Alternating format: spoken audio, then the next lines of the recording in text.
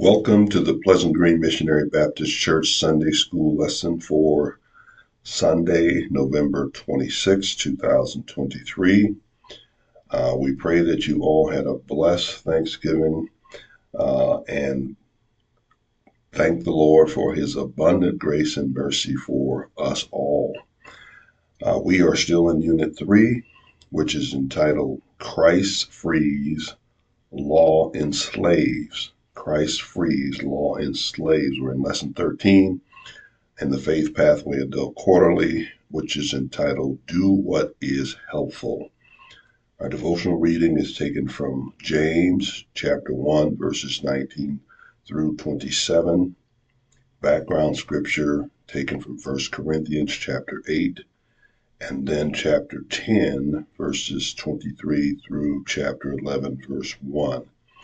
And our printed passage or lesson text is 1 Corinthians chapter 10, verses 23 through 33, and then chapter 11, verse 1. Our key verse from the King James Version is, All things are lawful for me, but all things edify not. That's 1 Corinthians chapter 10, verse 23b. Our lesson aims from the quarterly are, number one, evaluate the tension between the Corinthian believers' freedom in Christ and the polytheistic religious understanding. Number two, wrestle with the discord that emerges from differences between what is lawful and what is beneficial. And then number three, discern opportunities to glorify God and honor others in your religious liberty. After the introduction, the quarterly outline has two divisions. The first is entitled, Do What Is Helpful, How? Do What Is Helpful, how? The second division, and that's covered between 1 Corinthians chapter 10, verse 23 through 30. Second division is entitled, Do What Is Helpful, why? And that's covered between 1 Corinthians chapter 10, verse 31 through 33, and then chapter 11, verse 1. So before we get into a little context, a little background for the lesson, let's go before the throne. Our Father, we do thank and praise you, Lord, for yet another opportunity to study your word. Lord, we thank you and praise you for all that you've done, what you're doing, what you've promised to do in our lives, for your abundant grace and mercy, Lord. We thank you for the nation celebrating what you've done for them on yesterday, Lord. Thanksgiving, we pray that all recognize that it is by your grace, it is by your mercy, Lord, it is by your loving kindness and tender mercy, Lord, that we continue. Lord, we thank you for our salvation. We thank you for your many spiritual and material blessings, Lord. And we pray for understanding of this lesson today, Lord. And as we understand it, Lord, we pray that you help us to increase our faith. And as our faith is increased, help us to be more obedient, Lord, to your word, to recognize our freedom in Christ. But Lord, our freedom is measured, or our freedom is limited to what does not offend, what edifies, and what builds us up in Christ. In Jesus' name we pray. Amen. Okay, from the quarterly, and I've neglected to mention, for those of you who also refer to the standard commentary, the title of the standard lesson is Freedom to Edify. We know edify means to build up. Additional aims from the standard are, number one, identify the text quoted in 1 Corinthians 10:26. And then number two, explain Paul's understanding of the role of one's conscience. Then number three, make a plan to eliminate one personal practice that has a high chance causing a fellow Christian to stumble. We're going to understand why Paul asked the question, why is his liberty in Christ, judged of another man's conscience or limited by another man's conscience? The biblical context from the quarterly says the context of this lesson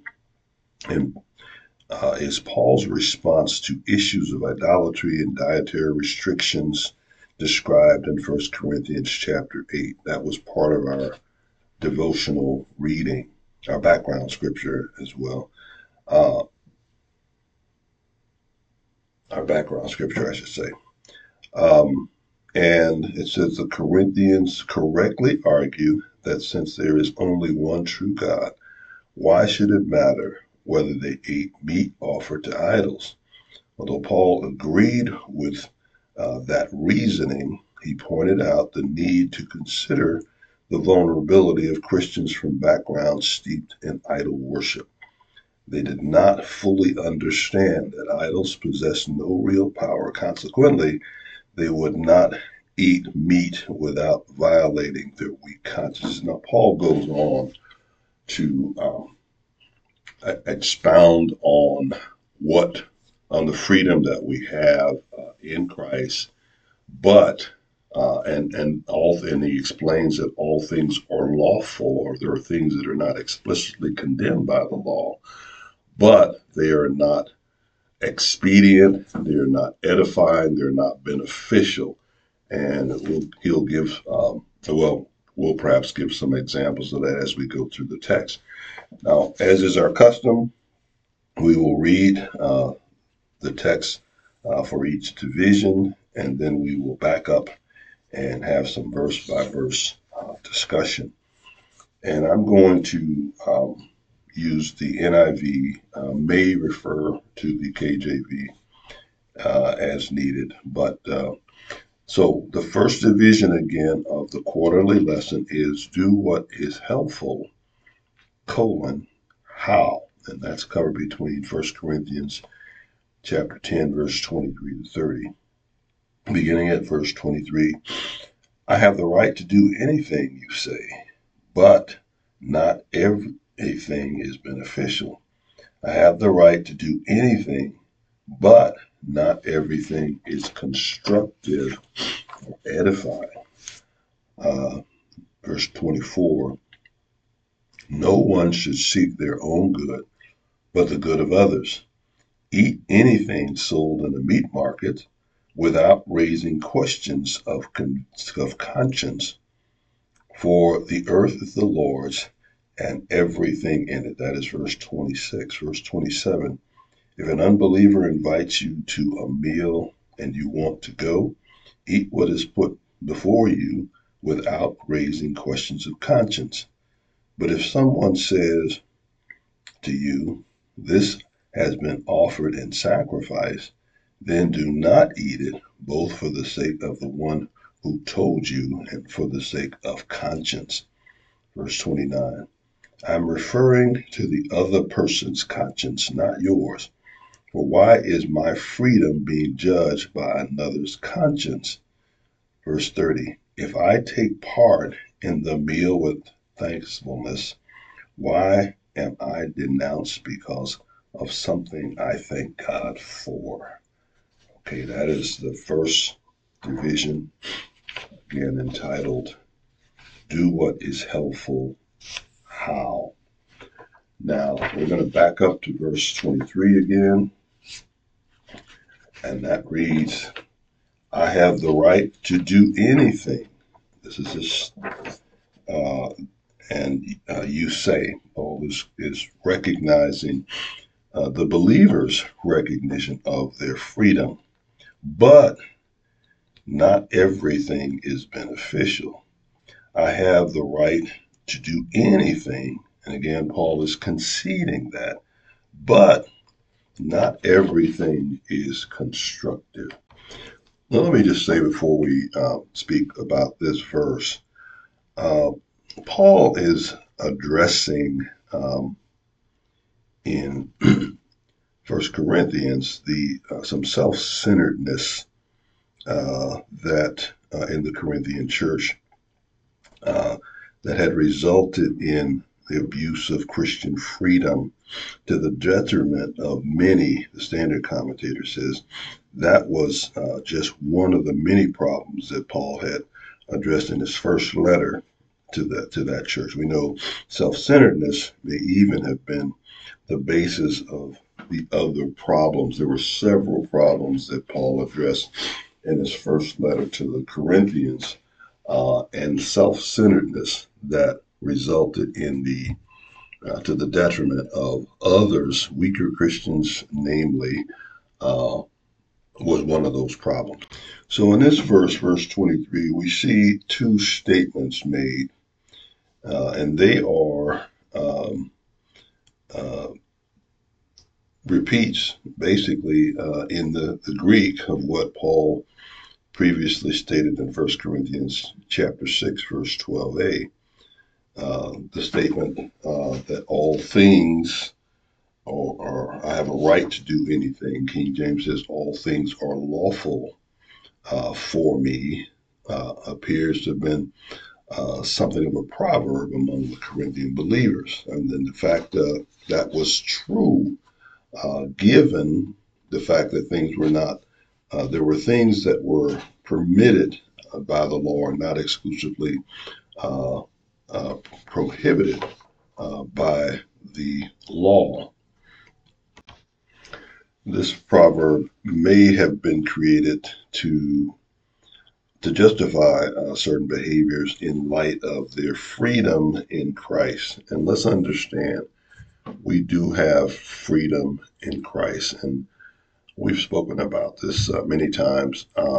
What uh, the, the under the new covenant, where the law is written on the fleshly tablets of our heart. Jeremiah spoke about this first. We are held to a higher standard than the law, the written law given through Moses required. And I've given examples before. For example, uh, the law given by Moses said, "Thou shalt not commit adultery." Of course, Jesus said, if you look on a woman and lust after her in your heart, you've committed adultery already. And there are many, many other examples that could be given, but let's understand the fact that we're not under the written law of Moses does not mean that our behavior is not constrained, that we are not under the law of under the new covenant, guided by the Holy Spirit, okay, and the commandments of Christ.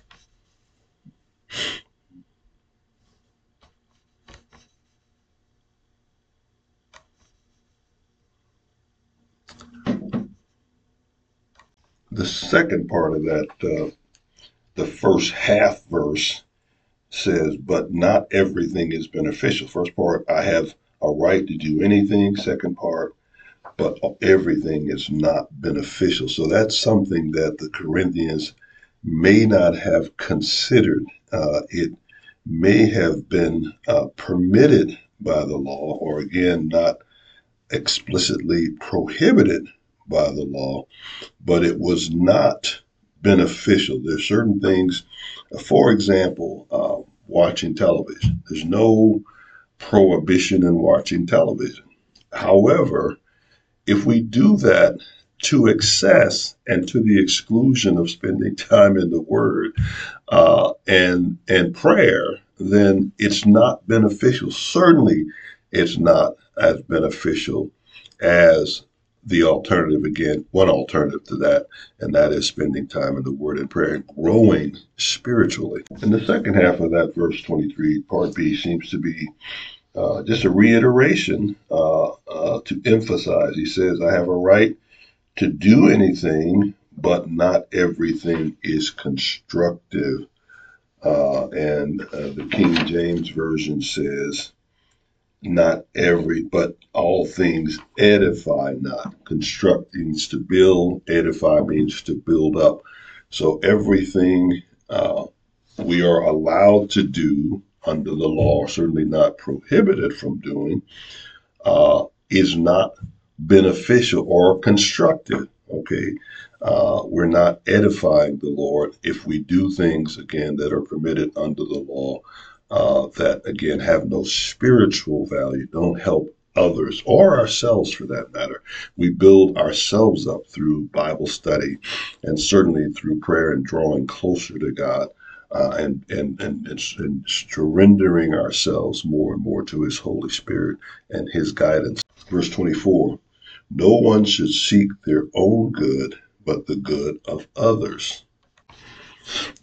In this verse, by the good of others, we're to seek the good of others. Paul means the spiritual enrichment of others, or the spiritual growth of others. Let's take a look at Romans chapter 15, verse 2. And there Paul says, each of us should please our neighbors for their good to build them up. We should be building one another up. In fact, if you know anything about the spiritual gift that the Holy Spirit gives to the church, most of them, aside from perhaps evangelism or specifically for the purpose of building up the church. Okay, we're going to say more about this as we go further into the lesson. We know in Philippians chapter 2, verse 4, this is just before Paul tells us the kind of mind we ought to have, the mind of Christ. Chapter 4 says, not looking to your own interest, but each of you to the interest of others. We are to be looking for opportunities to edify, build up, to serve others in love. We're going to say more again later. Verse 25. In fact, let's look at verse 25 and 26 together. It says, for the earth is the Lord's and everything in it. If a believer, let me back up. 25 says, eat anything sold in the meat market without raising questions of conscience. That's verse 25. Verse 26 says, for the earth is the Lord's and everything in it. The King James says, and the fullness thereof. And also the King James refers to the meat market or the meat market as the shambles. And that was a place, of course, where animals were butchered and meat was sold. And it was, in particular, the market was a place where a lot of meats offered to idols that was left over more than the priest could eat, the pagan priest could eat, was sold at very low cost because obviously the priest had no overhead. And they butchered this meat and they sold it at very discounted prices. Now, Paul is saying you can eat anything that's sold there and don't raise any questions that are going to affect your conscience about the meat. Okay. And he's recognizing that the mature Christian and certainly all Christians should recognize that whether the meat had been sacrificed to idols or not, it's nothing. Okay. Everything in verse 26.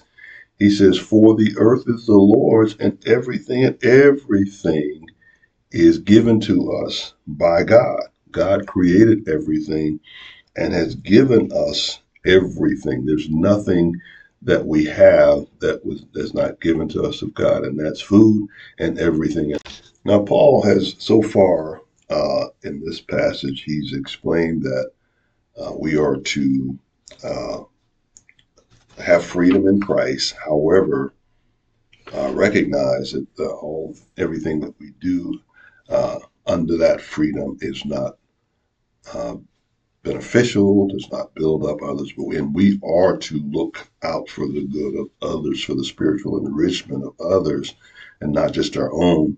And he's transitioning into giving an example of eating of meats. That was one of the questions that the Christians at Corinth had sacrificed to idols. He said in verse 25, again, hey, you can eat anything sold there, buy anything sold there, eat anything sold there.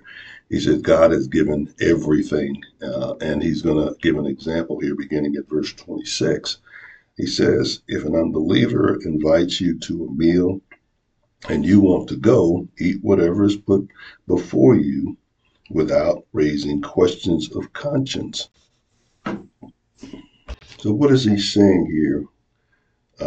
Don't question where the meat comes from, basically, or its origin. If you have some concern about whether it was sacrificed or left over from sacrifice to idols. Now, let's understand those Christians coming from pagan backgrounds perhaps thought that they were somehow participating in the worship of idols and eating this meat, which the priest, the pagan priest ate, or acknowledging the existence of the idol gods in eating this meat. And they had not grown spiritually enough to know that there was an idol was nothing. First of all, there's only one true God, and that there was nothing wrong with the meat associated with the nothing God, idol God. Okay. Now, Paul continues with this hypothetical situation here, verse 28. But if someone says to you, this has been offered in sacrifice to idols, I should say, then do not eat it, both for the sake of the one who told you and for the sake of conscience. Now, in this verse, who is to refrain from eating? Again, verse 28. But if someone says to you, believer, this has been offered in sacrifice, and he's talking to a mature believer. This has been offered in sacrifice, and the King James says to idols and to idols. The NIV doesn't include that. Then do not eat it. Now he's talking to a mature Christian, both for the sake of the one who told you, okay, about this being sacrificed idols, and for the sake of conscience. Whose conscience is he talking about? Not the mature Christian's conscience, but the weaker Christian's conscience. And the guest, or the host rather, may be the one that told them this meat was sacrificed idols, and he may not even be a believer. But if there is a weaker Christian there, again, it's his conscience that he is concerned about, not the mature Christian's conscience. So the mature Christian is told not to eat. It says for the one who told you, because if the one who told you is an unbeliever, he may think that you are participating somehow in idol worship, or certainly acknowledging an idol god. And for the one who is the weaker Christian, he might think the same, and he's confused again because he's not uh, become fully convinced that there is nothing to idols or idol worship or meat sacrifice to idols. So let's back up to our background scripture, First Corinthians chapter 8, verse 7, for some clarification here. It says, but not everyone possesses this knowledge.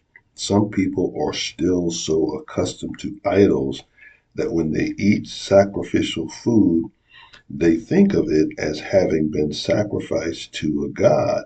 And since their conscience is weak, it is defiled. They're offended because, again, they have not come to the full recognition that there is no idol God. There is no other God. There is no idol God. And so that meat sacrifice to that idol, it means nothing. It's perfectly permissible to eat. And verse 29a again makes it clear whose conscience is being referred to. It says, I am referring to the other person's conscience, not yours. That other person can mean a weaker Christian or the host, whether the host is a believer or unbeliever. If the host is an unbeliever, then again, you are perhaps acknowledging the existence of an idol by partaking in eating meat sacrificed to the idol. And so he's can be led astray, or certainly not led to Christ. and I've already explained the confusion that the weaker Christian might have. Second part of verse 29 says, "For why is my freedom being judged by another's conscience?"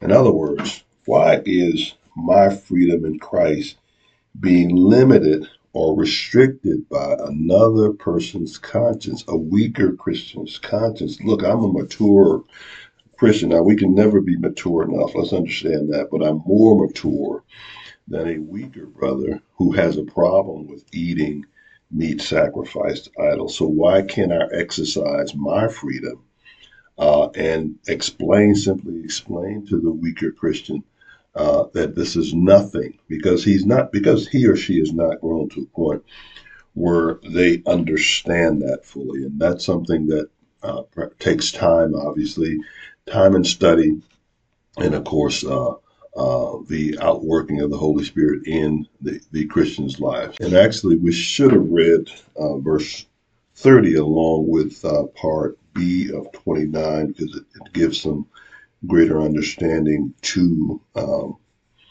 both verses. Verse 30 says, "If I take part in a meal with thankfulness, why am I denounced because of something I thank God for?" So he asks kind of a rhetorical question in 29 part B. Why is my freedom judged by another's conscience? And then he goes on to say, if I take part in a meal with thankfulness, we thank God for everything. Why am I denounced? Because of something I thank God for. And of course, the more mature Christian knows there's nothing wrong with this meat. Now let's let's think about this in our own lives. How is our liberty uh, curtailed or constrained, if you will, by our concern about offending another? Some believe that there's something uh, certainly sinful about drinking, smoking, watching certain movies, going to the movie, even all kinds of things. People coming out of different backgrounds might think are unlawful. Okay, now they are not necessarily unlawful, but they're not beneficial and they're not healthy. I mean, smoking and drinking will not save you, and it will not condemn you to hell. Obviously, there's a prohibition about drunkenness, of course, and we know cigarettes can cause lung cancer. Certainly, eating to excess can cause obesity and all kinds of health issues. But whether we eat or drink, Paul says, does not commend us to God, does not make us any more, does not save us, in other words, does not justify us before God. So there are instances when we find ourselves in situations that if we do something that a weaker Christian believes is sinful, that we restrain from doing those things. I certainly believe that weaker Christian should be taught, should be helped to become more mature in that particular area or those particular areas, rather than us just restraining our liberty indefinitely. I think that we ought to try to teach a weaker brother or sister in Christ that these things are not things that commend us to God or not. These things are lawful, but they don't build up, they don't edify, they're not beneficial. Okay. And I think that would help the Christian mature if they understood as well how their liberty is judged when they become more mature. Their freedom, if you will, in Christ is restricted. And let's just give an example. Well, let's say, a weaker Christian might think, well, you're not to go see this movie, it's R-rated or whatever. Then we might say, well, I'm a mature Christian, and I'm not going to allow something that is going to affect me spiritually. I'm not going to ingest or watch that, but it may be otherwise. They give ratings for various things, violence or whatever.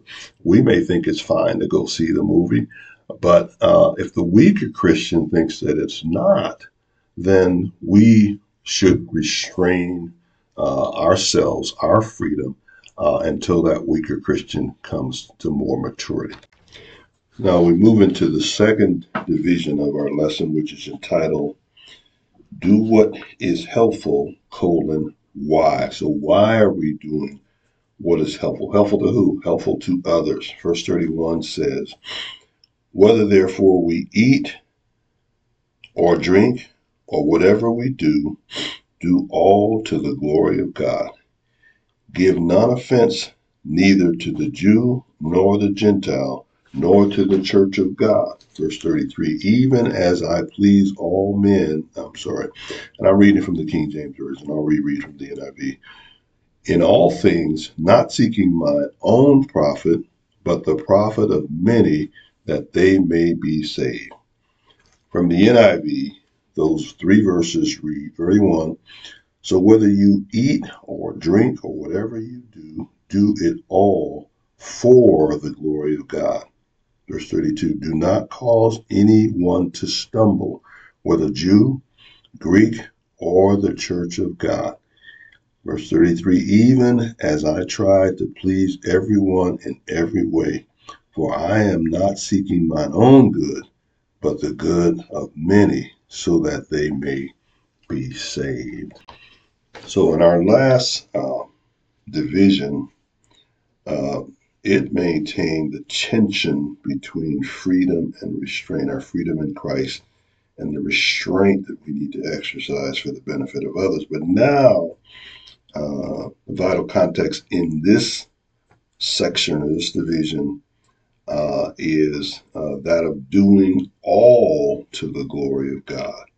Okay, and so Paul is giving the why, the reason why we restrain our liberties.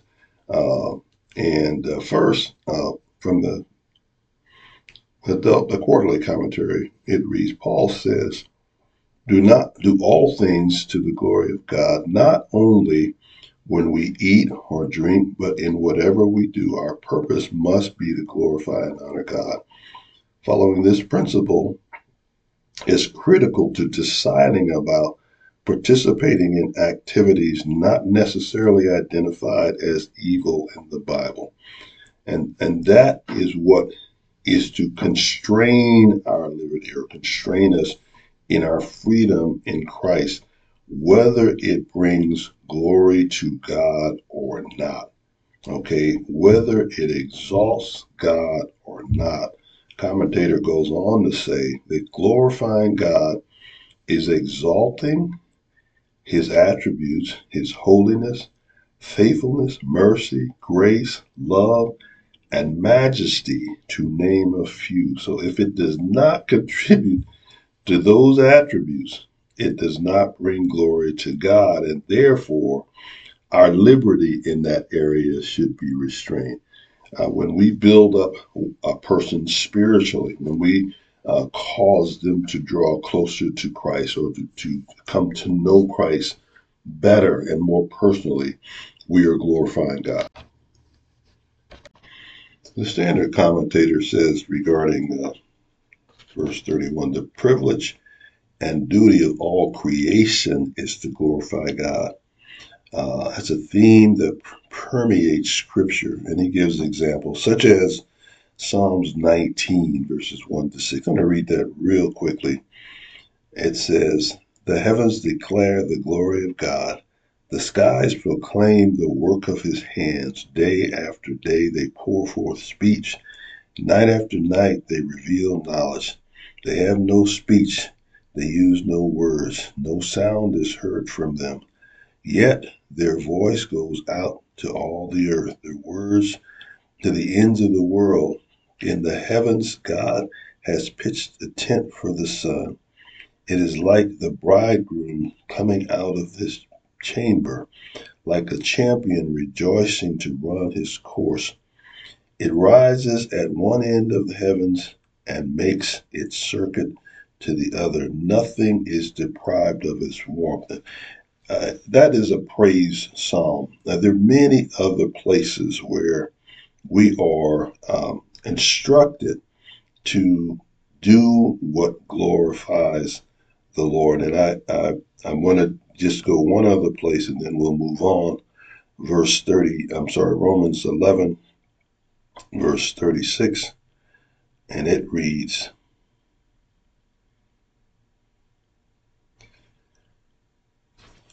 for from him and through him and for him are all things. To him be glory forever and ever. That's a benediction. Know that God is due all glory and all praise. And so, again, getting back to our lesson, we are to be guided. Our liberty, our what we do in our freedom in Christ is to be guided by what is going to bring glory to God. So moving on to verse 32, do not cause anyone to stumble, whether Jew, Greek, or the church of God. First part, do not cause any to stumble. So this is something else, an imperative that should guide our conduct, that should guide our freedom or what we do in our freedom, in our liberty in Christ. Whether something causes someone else to stumble. And this is speaking of, in a spiritual sense, certainly, but morally, they could misunderstand something that we do as a part of our liberty in Christ and actually can sin morally. And obviously that's a spiritual sin as well. Or we could offend their conscience. We could actually weaken them in some area of their conscience. So that's to guide that's one of those vital imperatives. That's to guide our freedom and how we exercise our freedom. And it says, the first part of that verse says, give none offense. It means no one. Okay, the second part is an enumeration, if you will. It says whether Jews, Greeks, or the church. Okay, we understand there are three people groups in this world. They're unsaved. They're Jews that don't know Christ. There are Greeks or Gentiles that don't know Christ. And then the church, which is a mixture of Jews and Gentiles, the church of God, he's saying here. So we are to safeguard the conscience. We're to do nothing to cause any to stumble. If someone is an unbeliever, our aim should be to lead that person to faith in Jesus Christ and what Christ has done for all of us on the cross, not to cause them to stumble, not to push them away from Christ. And there are many things, unfortunately, that are done in the church, or at least the professing church, that defames Christ, that causes unbelievers to think that we're a bunch of hypocrites. And I heard someone say the other day, yeah, I don't believe in going to church because it's full of a bunch of hypocrites.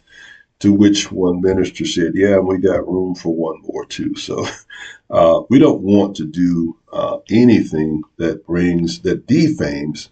We want to do things that glorify God, and certainly we want to do things that don't cause others to stumble. Let's move on to verse 33, which reads, even as I try to please everyone in every way, for I am not seeking my own good, but the good of many, so that they may be saved. So Paul is doing what he can to please others, not himself, but others. And he says, in every way. What does that mean? Well, in the way I eat, in the way I drink, in the way I carry myself before them. And for what reason? To bring glory to God. That's the underlying reason for him doing everything um, in a way that, again, recognizes our freedom, but constrains that freedom. So Paul uses his lifestyle that he has shared or among the Gentiles uh, uh, as an example for them to follow. We're going to see that more explicitly stated in the next verse. And he is confident that his uh, example was worthy of imitation because he patterned it after Christ. And the commentator says he is Christ that is the supreme example of self-sacrificing love. So Paul is saying he does everything he can not to cause others to stumble. And I'm paraphrasing, not to. He says again, verse 33. Even as I try to please everyone in every way. And that doesn't mean to give them everything that they desire. Of course, it means to help them, to do what's beneficial for them, to produce spiritual enrichment in their lives. That's what we're talking about there when it says to please everyone in every way, and not to offend, certainly not to cause them to stumble. He says, "For I am seeking." Not seeking my own good, but the good of many, or the edification, the growth of many, the drawing of many to Christ. He said, so that they may be saved. Paul is doing the work of an evangelist in trying to draw unbelievers to faith in Jesus Christ, as we all should be.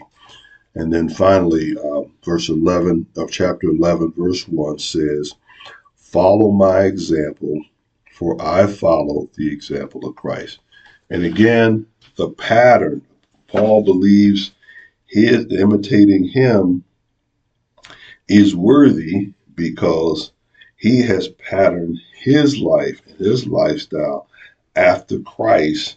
And again, Christ being the supreme example of self-sacrificing love. We know in John chapter 13, verse 35, the Lord Jesus tells us to love one another as he's loved us. And he said, by this all men will know that you are my disciples. Because why? Because we resemble him in self-sacrificing love and doing that which is good for others, and so even to the point of sacrificing, in this case, our own freedoms, our own liberties. Now, Christ sacrificed his own life.